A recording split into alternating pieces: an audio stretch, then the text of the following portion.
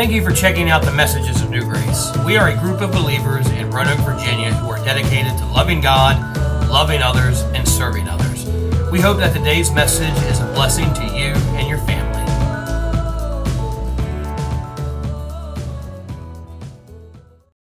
This morning, we are going to continue through our series on the Holy Spirit. This series we've entitled Rushing Wind. And today we're going to look at a topic that I've had to learn over and over again in my walk with God. There are some things about God that once you learn them, you know them for good. You never have to relearn them, you never forget them, you never stray from them. But there are other things that you seem to have to learn over and over again because you keep forgetting them. And it's different for every person, every believer. We see this in the nation of Israel. The nation of Israel had to learn over and over again that God was a jealous God. They would stray from God. They would start worshiping false idols. They would begin to have different gods in their life and kind of push God back. And God would send famine. He would send invasion. He would send pestilence. He would send judgment to them, not to punish them, but to convict them, to remind them of who He was and whose they were, and bring them back to a relationship with God. So they would suffer this conviction, this punishment, this judgment. They would remember God. They would turn back to God, confess their sins, many times get rid of all the idols, get rid of all the false gods, and they would worship God only for a while. Then they would stray again. They would grow cold towards God again. And they had to learn these lessons again and again. And what we're going to look at today is a theological concept that I know. I've known it most of my Christian life, and I've learned it, and I've experienced it, but I tend to keep forgetting it and have to relearn it and reuse it over and over. The topic we're going to look at is God's willingness and God's desire to give us the Holy Spirit filling, to give us as His church, and to give us as His children His Holy Spirit power. We're going to be looking at two different verses of Scripture today, one in Luke chapter 11, the other one in Habakkuk chapter 3. So you can get your Bibles ready for there. We're going to look at a lot of other Scripture, but I'll read it, stick it up on the screen for you, so you don't have to keep flipping back and forth, because we're going to look at a lot of them. But we're going to begin this morning in Luke chapter number 11, beginning in verse number 11. The Bible says, "If a son shall ask bread of any of you that is a father, will you give him a stone? Or if he ask a fish, will he for a fish give him a serpent? Or if he shall ask an egg, will he offer him a scorpion? If you then, being evil, know how to give good gifts unto your children, how much more shall your heavenly Father give the Holy Spirit to them that ask Him?" I want you to notice for a moment the position that Jesus puts us in this verse. He puts us in the position of a child. But we're not an older child who can take care of themselves. We're a helpless child. We're a needy child. We're like a toddler. Luckily, my kids are at the age where they're pretty self-sufficient. If they get hungry, they can make themselves something to eat. If they get thirsty, they can go get themselves something to drink. They need a bath, they can bathe themselves. Now, we often have to remind them to bathe themselves, but they can bathe themselves. But when they were younger, it wasn't like that. If we didn't feed them, they didn't eat.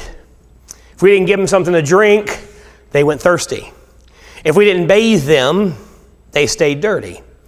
Now, I remember one time when I was in Bible college, I got up real early to go run my bus route, and April was very, very sick. And so she stayed home that day. Parker was about 3 years old, maybe 3 years old, so he stayed with her. I went, ran my bus route, went to church that morning. After Sunday school and church, I took my bus route home, and I didn't get home till about 3 o'clock in the afternoon, just enough time to check on April before I went back to night church. And when I walked in, she was asleep on the couch. Asleep's a generous way of saying she was pretty much passed out. She was so sick. So she was asleep on the couch, had a fever, just didn't look good at all. And Parker had decided he was hungry. And so he had climbed up on our cabinet, on our countertop, and was reaching in the top cabinet to get the Cheetos. And so I walk in, I see my wife passed out on the couch. I see my son in a diaper standing up on the countertop trying to get some Cheetos. So he was able, even at that age, to take care of himself, but not all the time. But now he doesn't have to climb up on the counter to get the Cheetos. He can buy the Cheetos himself. He has a job. But that's not the position that we're in. We're in the position of a needy child. We are a helpless child that depends on the Father for everything. But the good news is, He's a good Father. He's a watchful Father that knows what we need. Oftentimes, He knows what we need before we even know we need it. He is loving, He is merciful, and He is willing to give to us. All we have to do is ask. When you realize two things in your walk with God, you realize your great need for God and His great willingness to meet your needs, you become a person of prayer. In a recent Pew Forum study, they found that 55% of believers pray every day. Now, that sounds great, but 55% of believers praying every day is still a lot of believers not praying every day. They also found that 23% of believers seldom or never pray. And they broke it down into categories.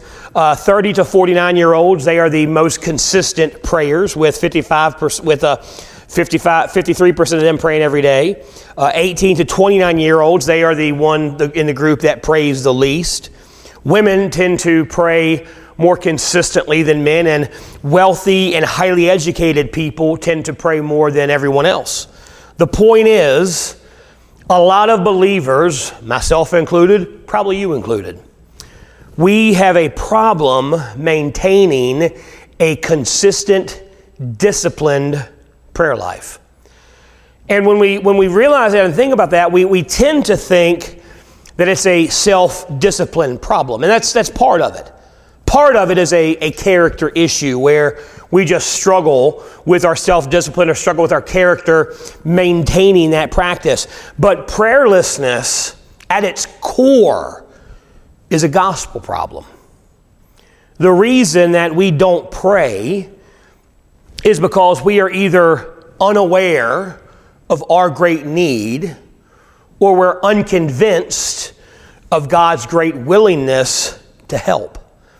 When we really believe those things, when we really believe that we have a great need for God, and we have a great God that's willing to step in and meet those needs, when we realize those things, we become prayer warriors, and praying becomes as instinctive as breathing. You know, none of us have to breathe out of self-discipline. We don't have to have the character to breathe. We breathe continually. The most undisciplined person in the world still is a consistent breather. Your body knows how badly you need oxygen. And it knows how available it is to you, so it instinctively does it for you. And that's what prayer is supposed to be like for the believer. That's what Paul meant when he said, pray without ceasing. He didn't mean that we're supposed to spend 24 hours a day, 7 days a week, 365 days a year on our knees praying to God. He meant that prayer was supposed to be instinctive to us. Prayer was supposed to be a natural thing we did, oftentimes without even having to think about it. I don't know about you, but that's not what my prayer life is like. My pride and my unbelief in God keep me from breathing in the Holy Spirit like I should, and my spiritual life suffers because of it. There is a direct connection between prayer and the Holy Spirit power in the life of a believer and in the life of a church. The power of the Spirit is ours for the asking, but we don't have it because we don't ask for it. And we see this throughout Scripture. It's not just found in the book of Luke. In fact, we see it in one of my favorite books of the Bible, the book of Habakkuk.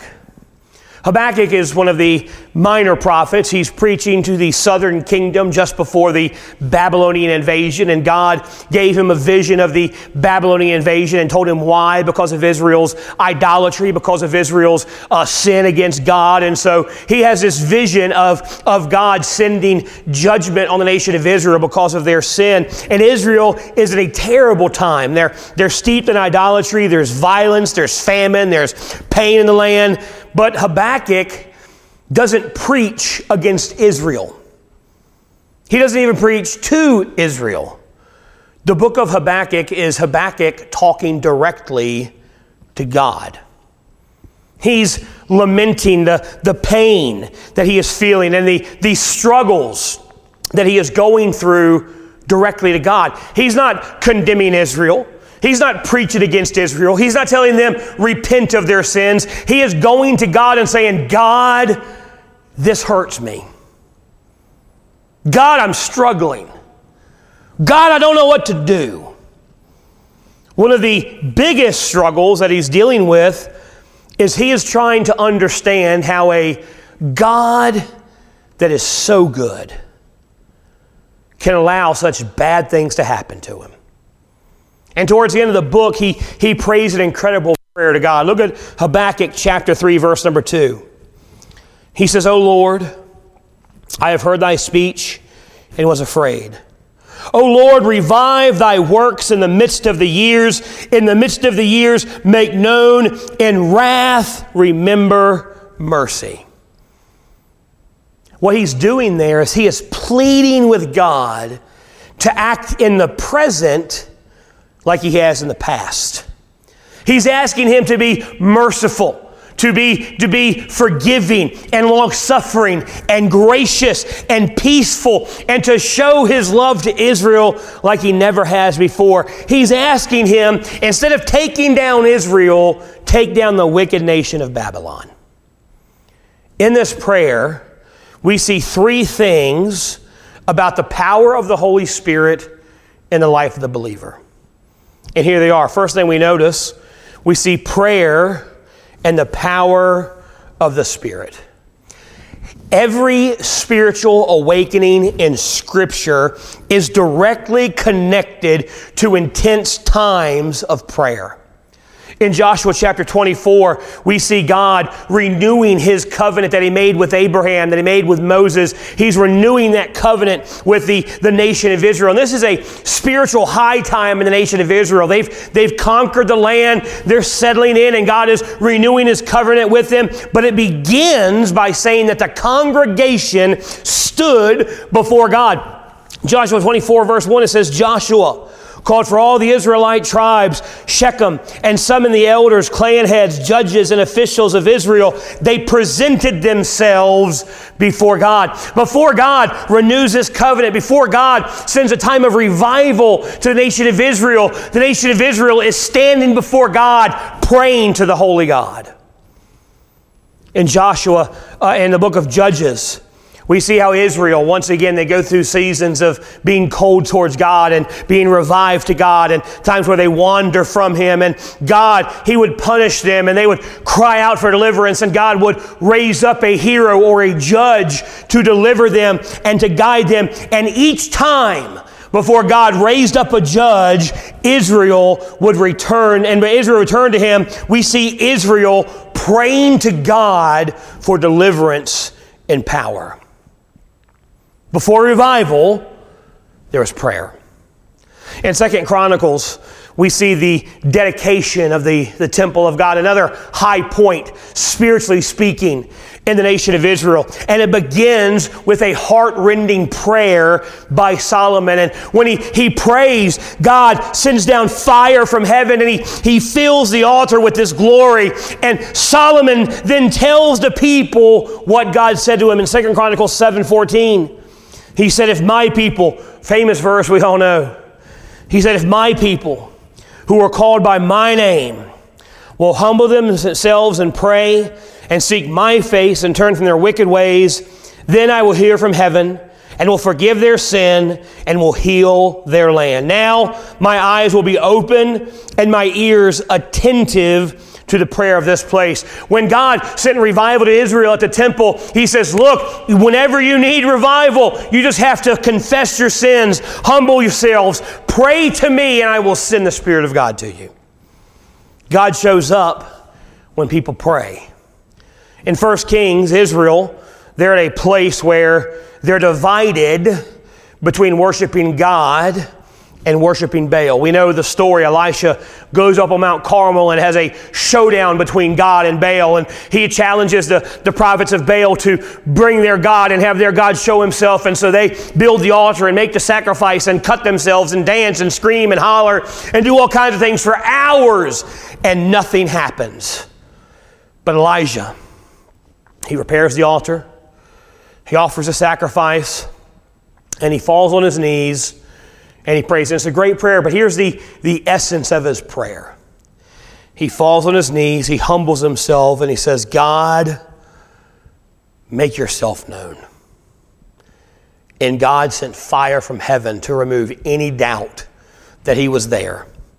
The renewal of Jerusalem under Nehemiah, it happened as the people listened to the Word of God, they confessed their sins, and they prayed.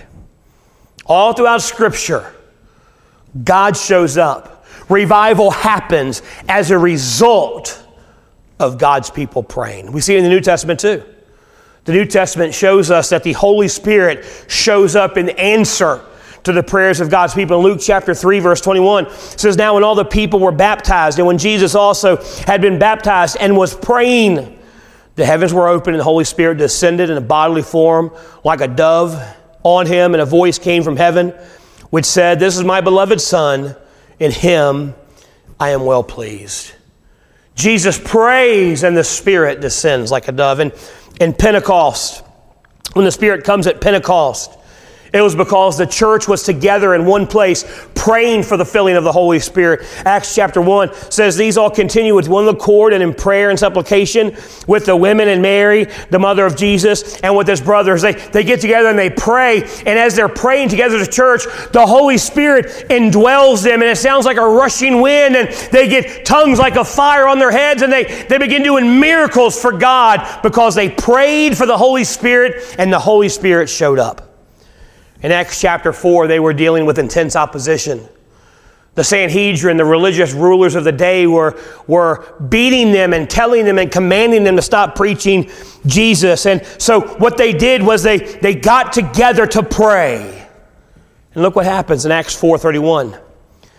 When they had prayed, the place where they were assembled together was shaken. And they were all filled with the Holy Ghost and spoke the word of God with boldness. Every major spiritual awakening in Scripture, every major spiritual awakening in history is connected with intense prayer.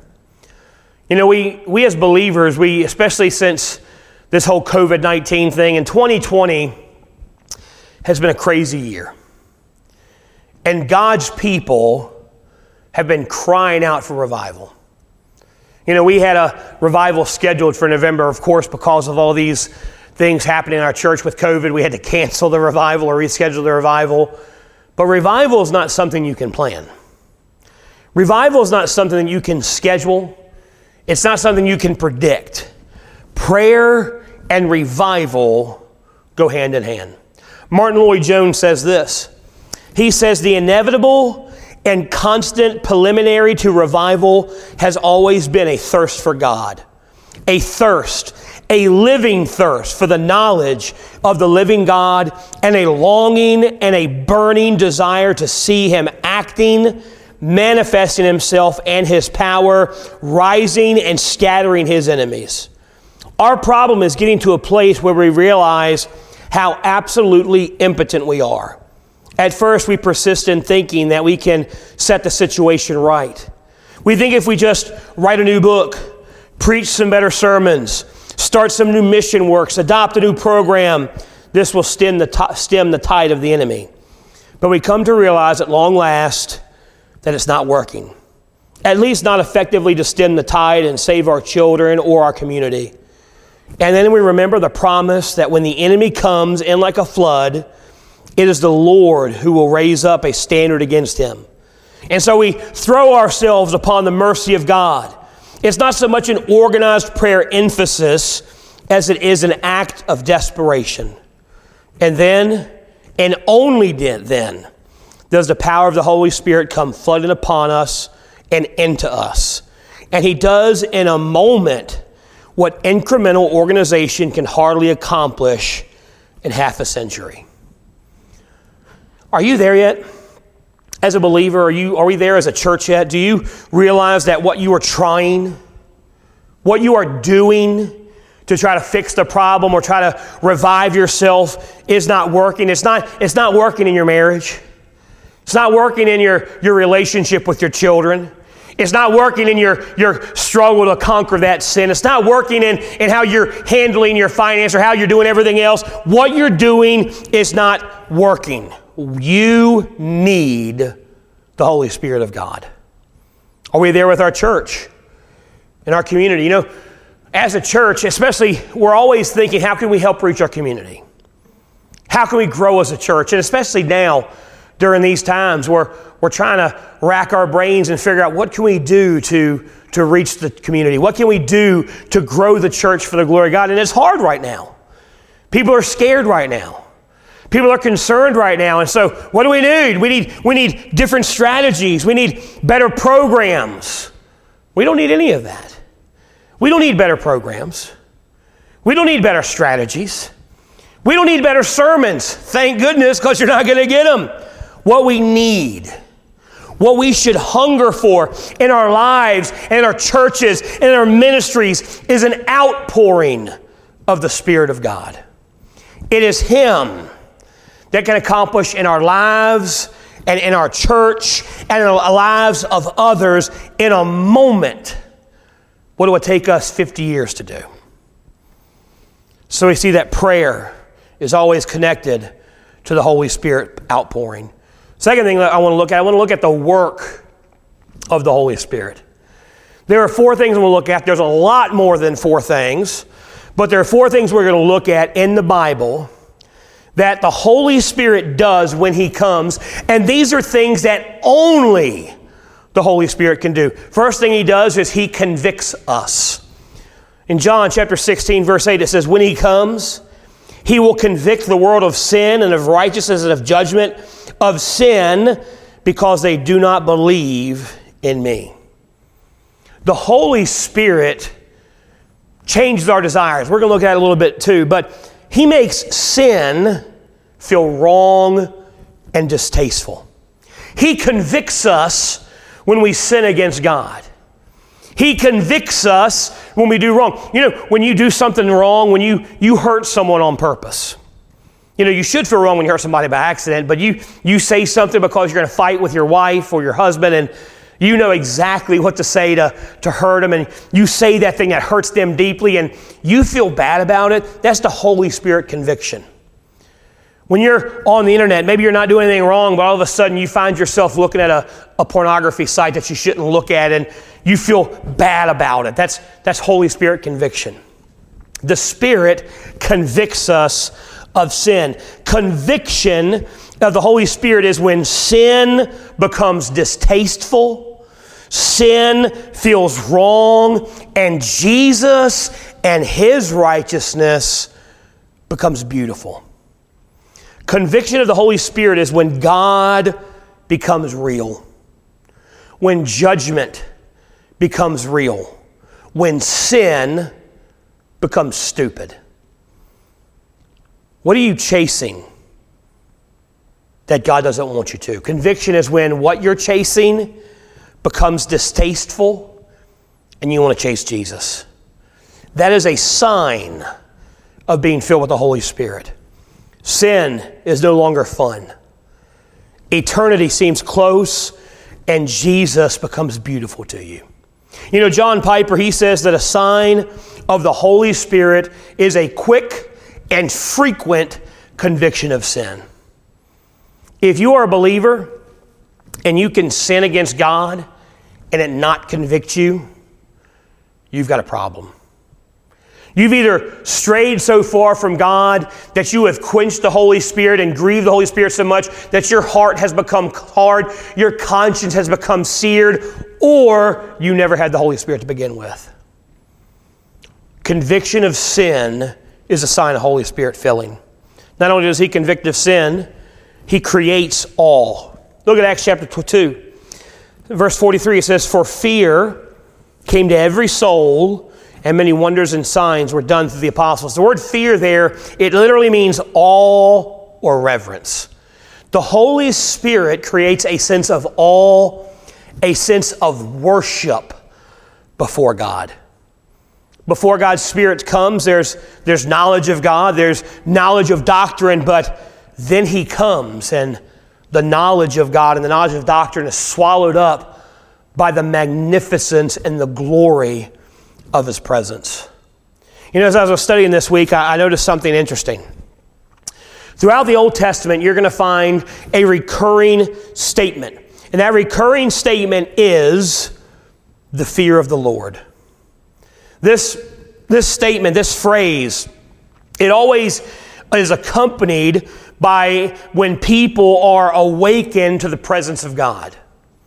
They see the presence of God and they experience the fear of the Lord.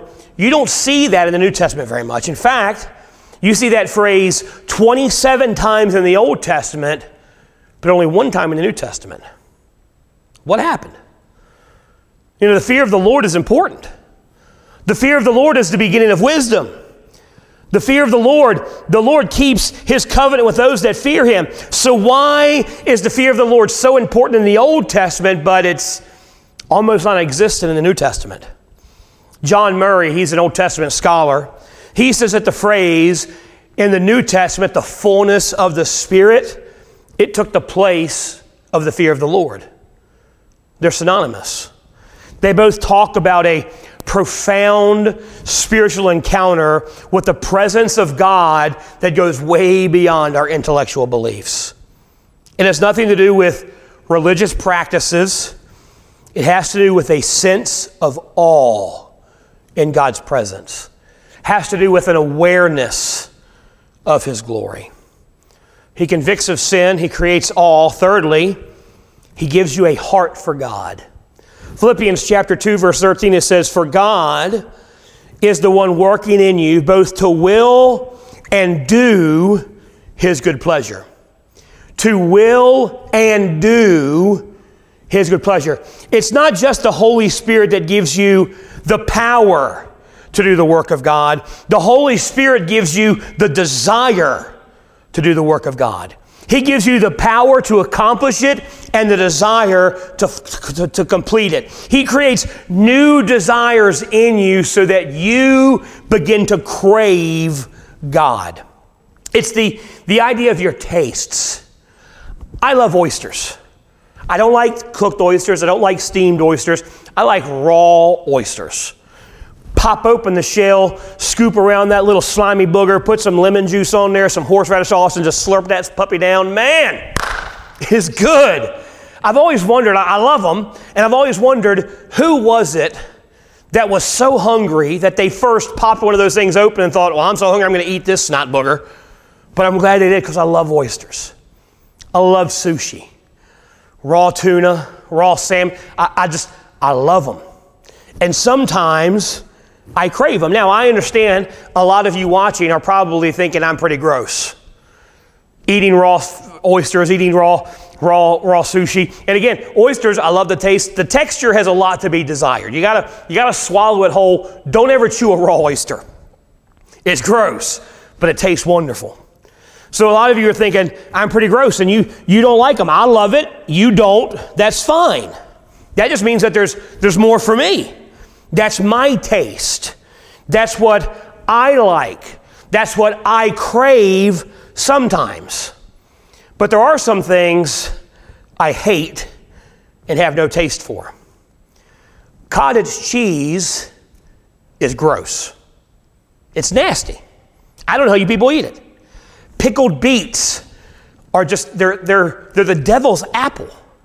I don't know how some of you people enjoy them. Buttermilk is disgusting. They're nasty. Buttermilk is great for pancakes. Buttermilk is great for biscuits, but that's it. It is not meant to be drank. But April loves all of that. She loves cottage cheese. She loves drinking buttermilk. Matter of fact, she'll take buttermilk, pour Cheetos in it, and eat it like cereal.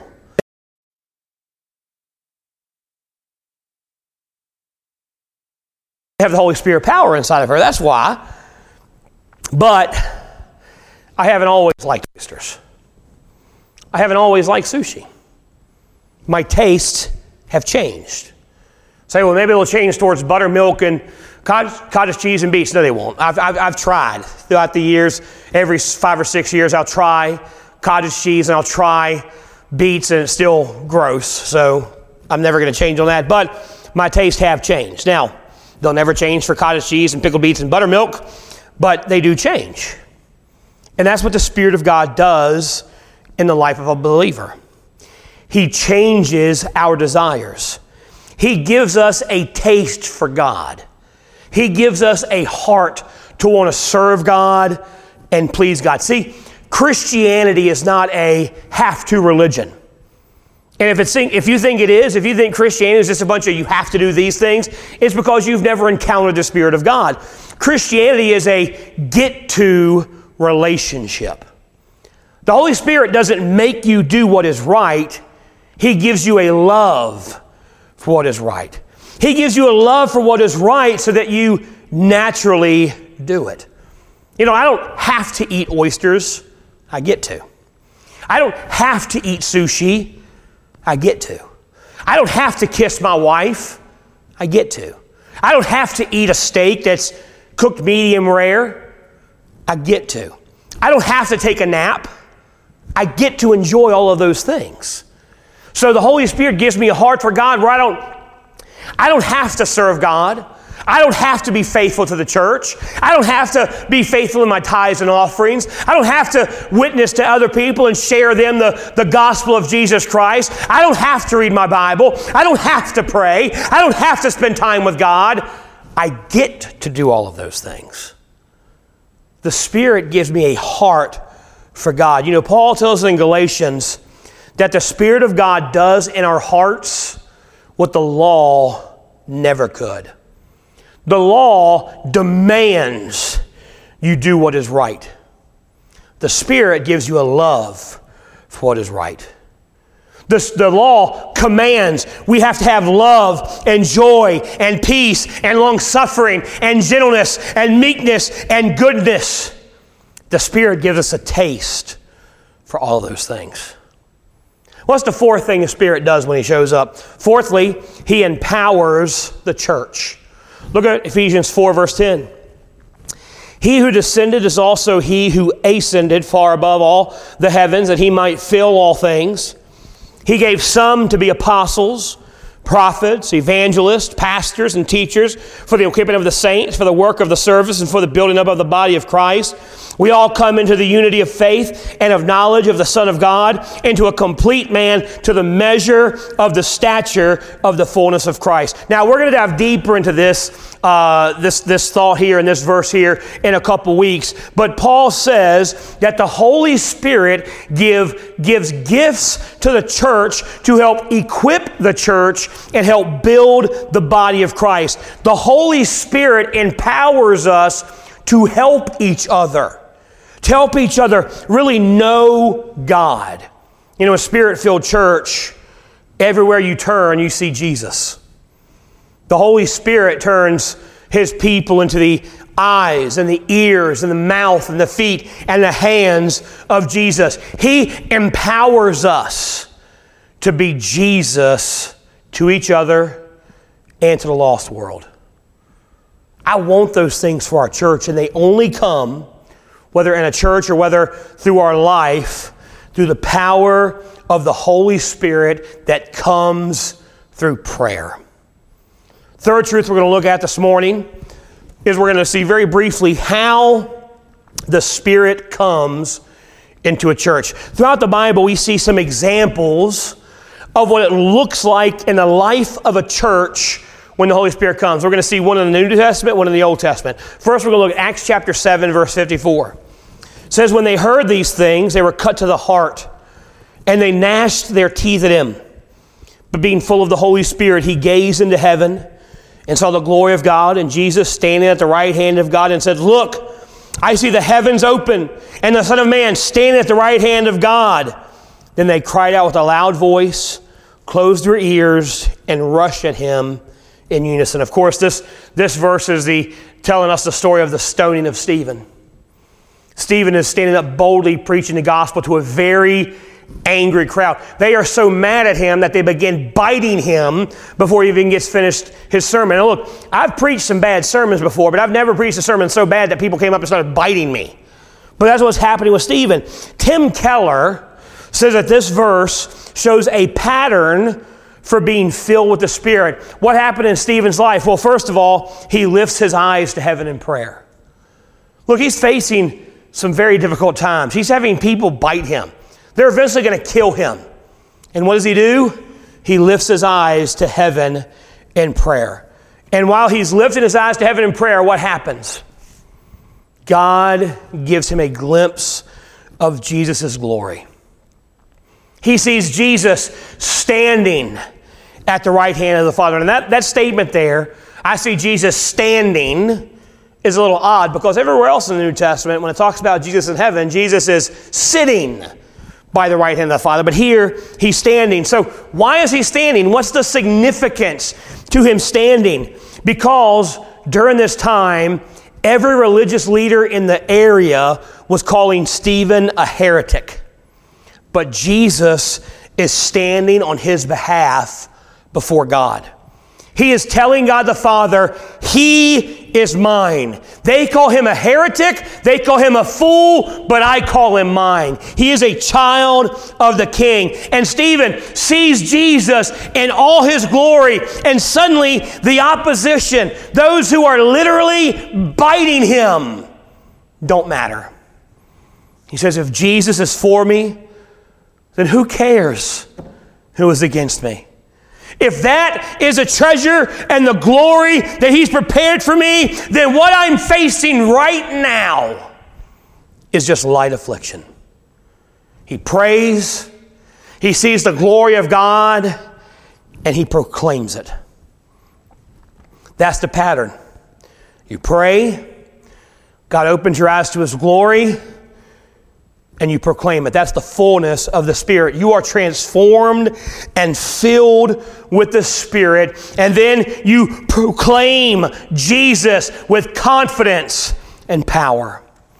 The story goes on to tell us about a man named Saul who was there holding the people's coats. He organized this mob to kill Stephen. Next chapter, this guy Saul is riding down the road, and he encounters Jesus. He's saved.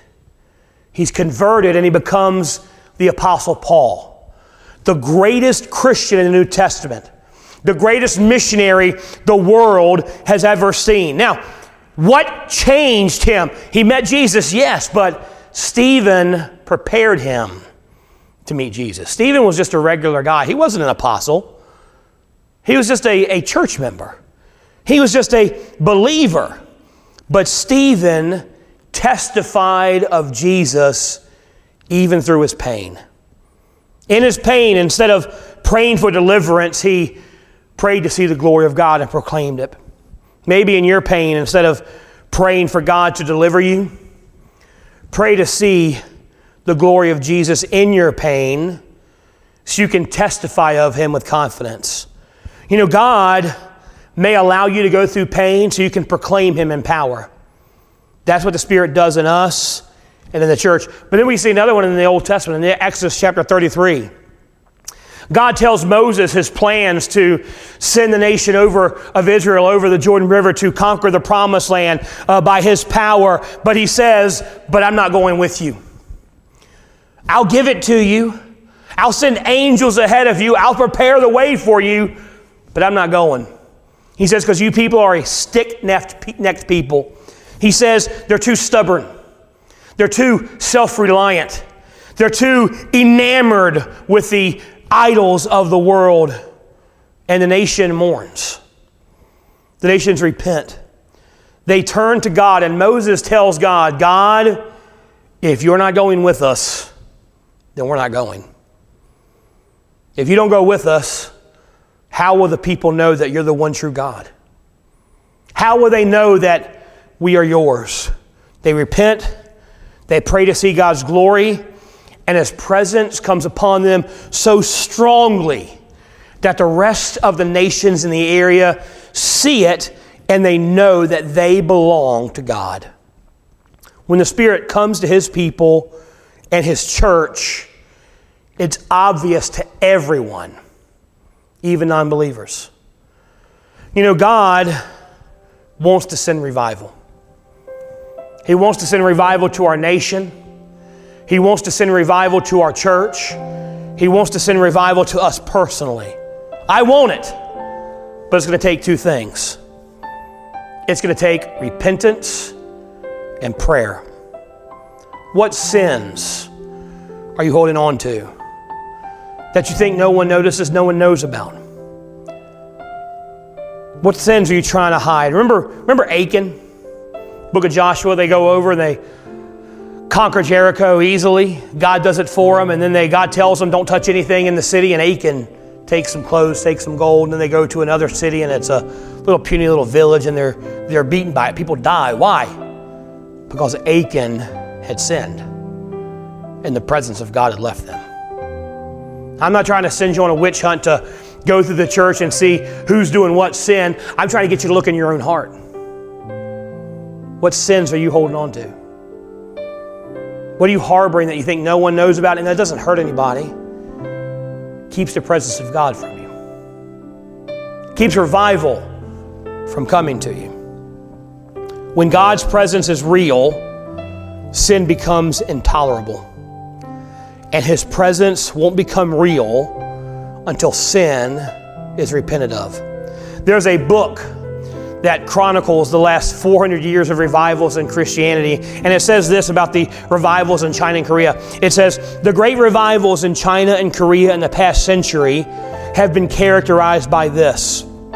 Awareness of God's holiness compels believers under conviction of the Holy Spirit to seek Christ's forgiveness. Sin's horrors become unbelievably evident. Revival begins with repentance. Are you quenching the Spirit in your life? Are you grieving the Holy Spirit? Are you keeping revival at bay? But it also takes prayer. We need to understand we don't need a new ministry. We don't need a new program. We don't need any new strategy. We need God. We need to cry out to Him and realize that He hasn't changed. And we need His power and His wisdom and His presence. We need to be awakened. We need to be revived. We need the Spirit of God, and it is ours for the asking. But if you're watching this morning and you've never been saved, the Spirit's not yours yet. You can't have the Holy Spirit. You can, but you have to repent of your sins and accept Christ as your Savior. You have to realize that you were born a sinner. You were born an enemy of God. The Bible says, for all have sinned and come short of the glory of God. You were born a sinner, opposing God with no hope and nothing you could do of your own. But God loved you. And He loved you so much that He came down, took on flesh, was born as a baby Jesus, lived a perfectly sinless life. He did what you could never do. He completed the law of God, and He lived a sinless, perfect life. And He died for you. When He died on the cross, He didn't die because of His sins. He died for your sins. He died for my sins. He died to pay our sin debt. But He didn't stay dead. He rose again 3 days later to reconcile us and redeem us to God the Father. He did all the work. All we have to do is trust in Him. All we have to do is believe that He did for us what we could never do and accept His gift of salvation. If that's you this morning, you've never done that, I urge you to do it this morning. Don't wait till later. You may not have later. Bible says you are not promised tomorrow. So if you're listening and the Holy Spirit's been convicting your heart and telling you something's not right with me, I don't have a relationship with God like I should or like I need to accept Him as my Savior, do that this morning. I'll lead you in a prayer in a little bit and you can accept Christ as your Savior. There's no power in the prayer. The prayer is just you crying out to God, God, I need you. And God, in response, because He loves you so much, will come into your heart and He'll save you. But maybe you're listening and you are saved. You are a believer. You have the Holy Spirit of God living inside of you, but you're not enjoying His power. Have we asked for it? Have we fallen on our knees and cried out to God and said, God, I need your Holy Spirit to help me in my marriage and help me with my children and help me in my job and help me in my walk with you. God, I need the power of the Holy Spirit, because if we just cry out and ask God for it, God will give it to us. It's ours for the asking. Maybe you need to cry out in repentance. You've sinned against God. Maybe you've sinned against someone else. You've been critical. You've been gossiping. You've spread lies or rumors. Whatever it is, you've hurt another believer. Yeah, you need to confess to God, but you got to make it right with them. You know, Jesus says that if you come to the altar with your sacrifice to God, but you've got a problem with a brother and sister in Christ, He says He won't even accept your sacrifice until you go make it right with them. Maybe that's what you need to do. You need to make it right with another brother and sister in Christ. You need to make it right with God. Repent and prayer will give us the Holy Spirit power. I'm going to dismiss us in prayer. Before I do, if you're listening, you're watching, and you've never accepted Christ as your Savior, I'm going to lead you in a prayer. And again, there's no power in the prayer. I just want you to pray after me and accept Christ as your Savior. If that's you and you want to be saved this morning, just pray this prayer with me. Heavenly Father, Lord, I know that I'm a sinner. Lord, I know that my sin will send me to hell. Lord, I know that there's nothing I can do to save myself. But Lord, I also believe that you love me so much that you took on the form of a man. You lived a life I couldn't have never lived. You lived a sinless life and died for my sins. I believe you rose 3 days later to pay my sin debt. And God, I accept your death, burial, and resurrection as payment for my sin. Thank you, God, for dying for me. Thank you, God, for rising again for me. Thank you, God, for doing for me what I could never do. In Jesus' name, amen. Thank you so much for joining with us this morning. If you accepted Christ as your Savior, I encourage you to reach out to us. We want to rejoice with you. We want to pray for you. We want to help you in your next step. There's some information in the description of this video. You can email me, you can text me, you can reach out to me any way you can. We just want to help you. To New Grace family, thank you so much for worshiping with us today. We love you. Hope to see you soon.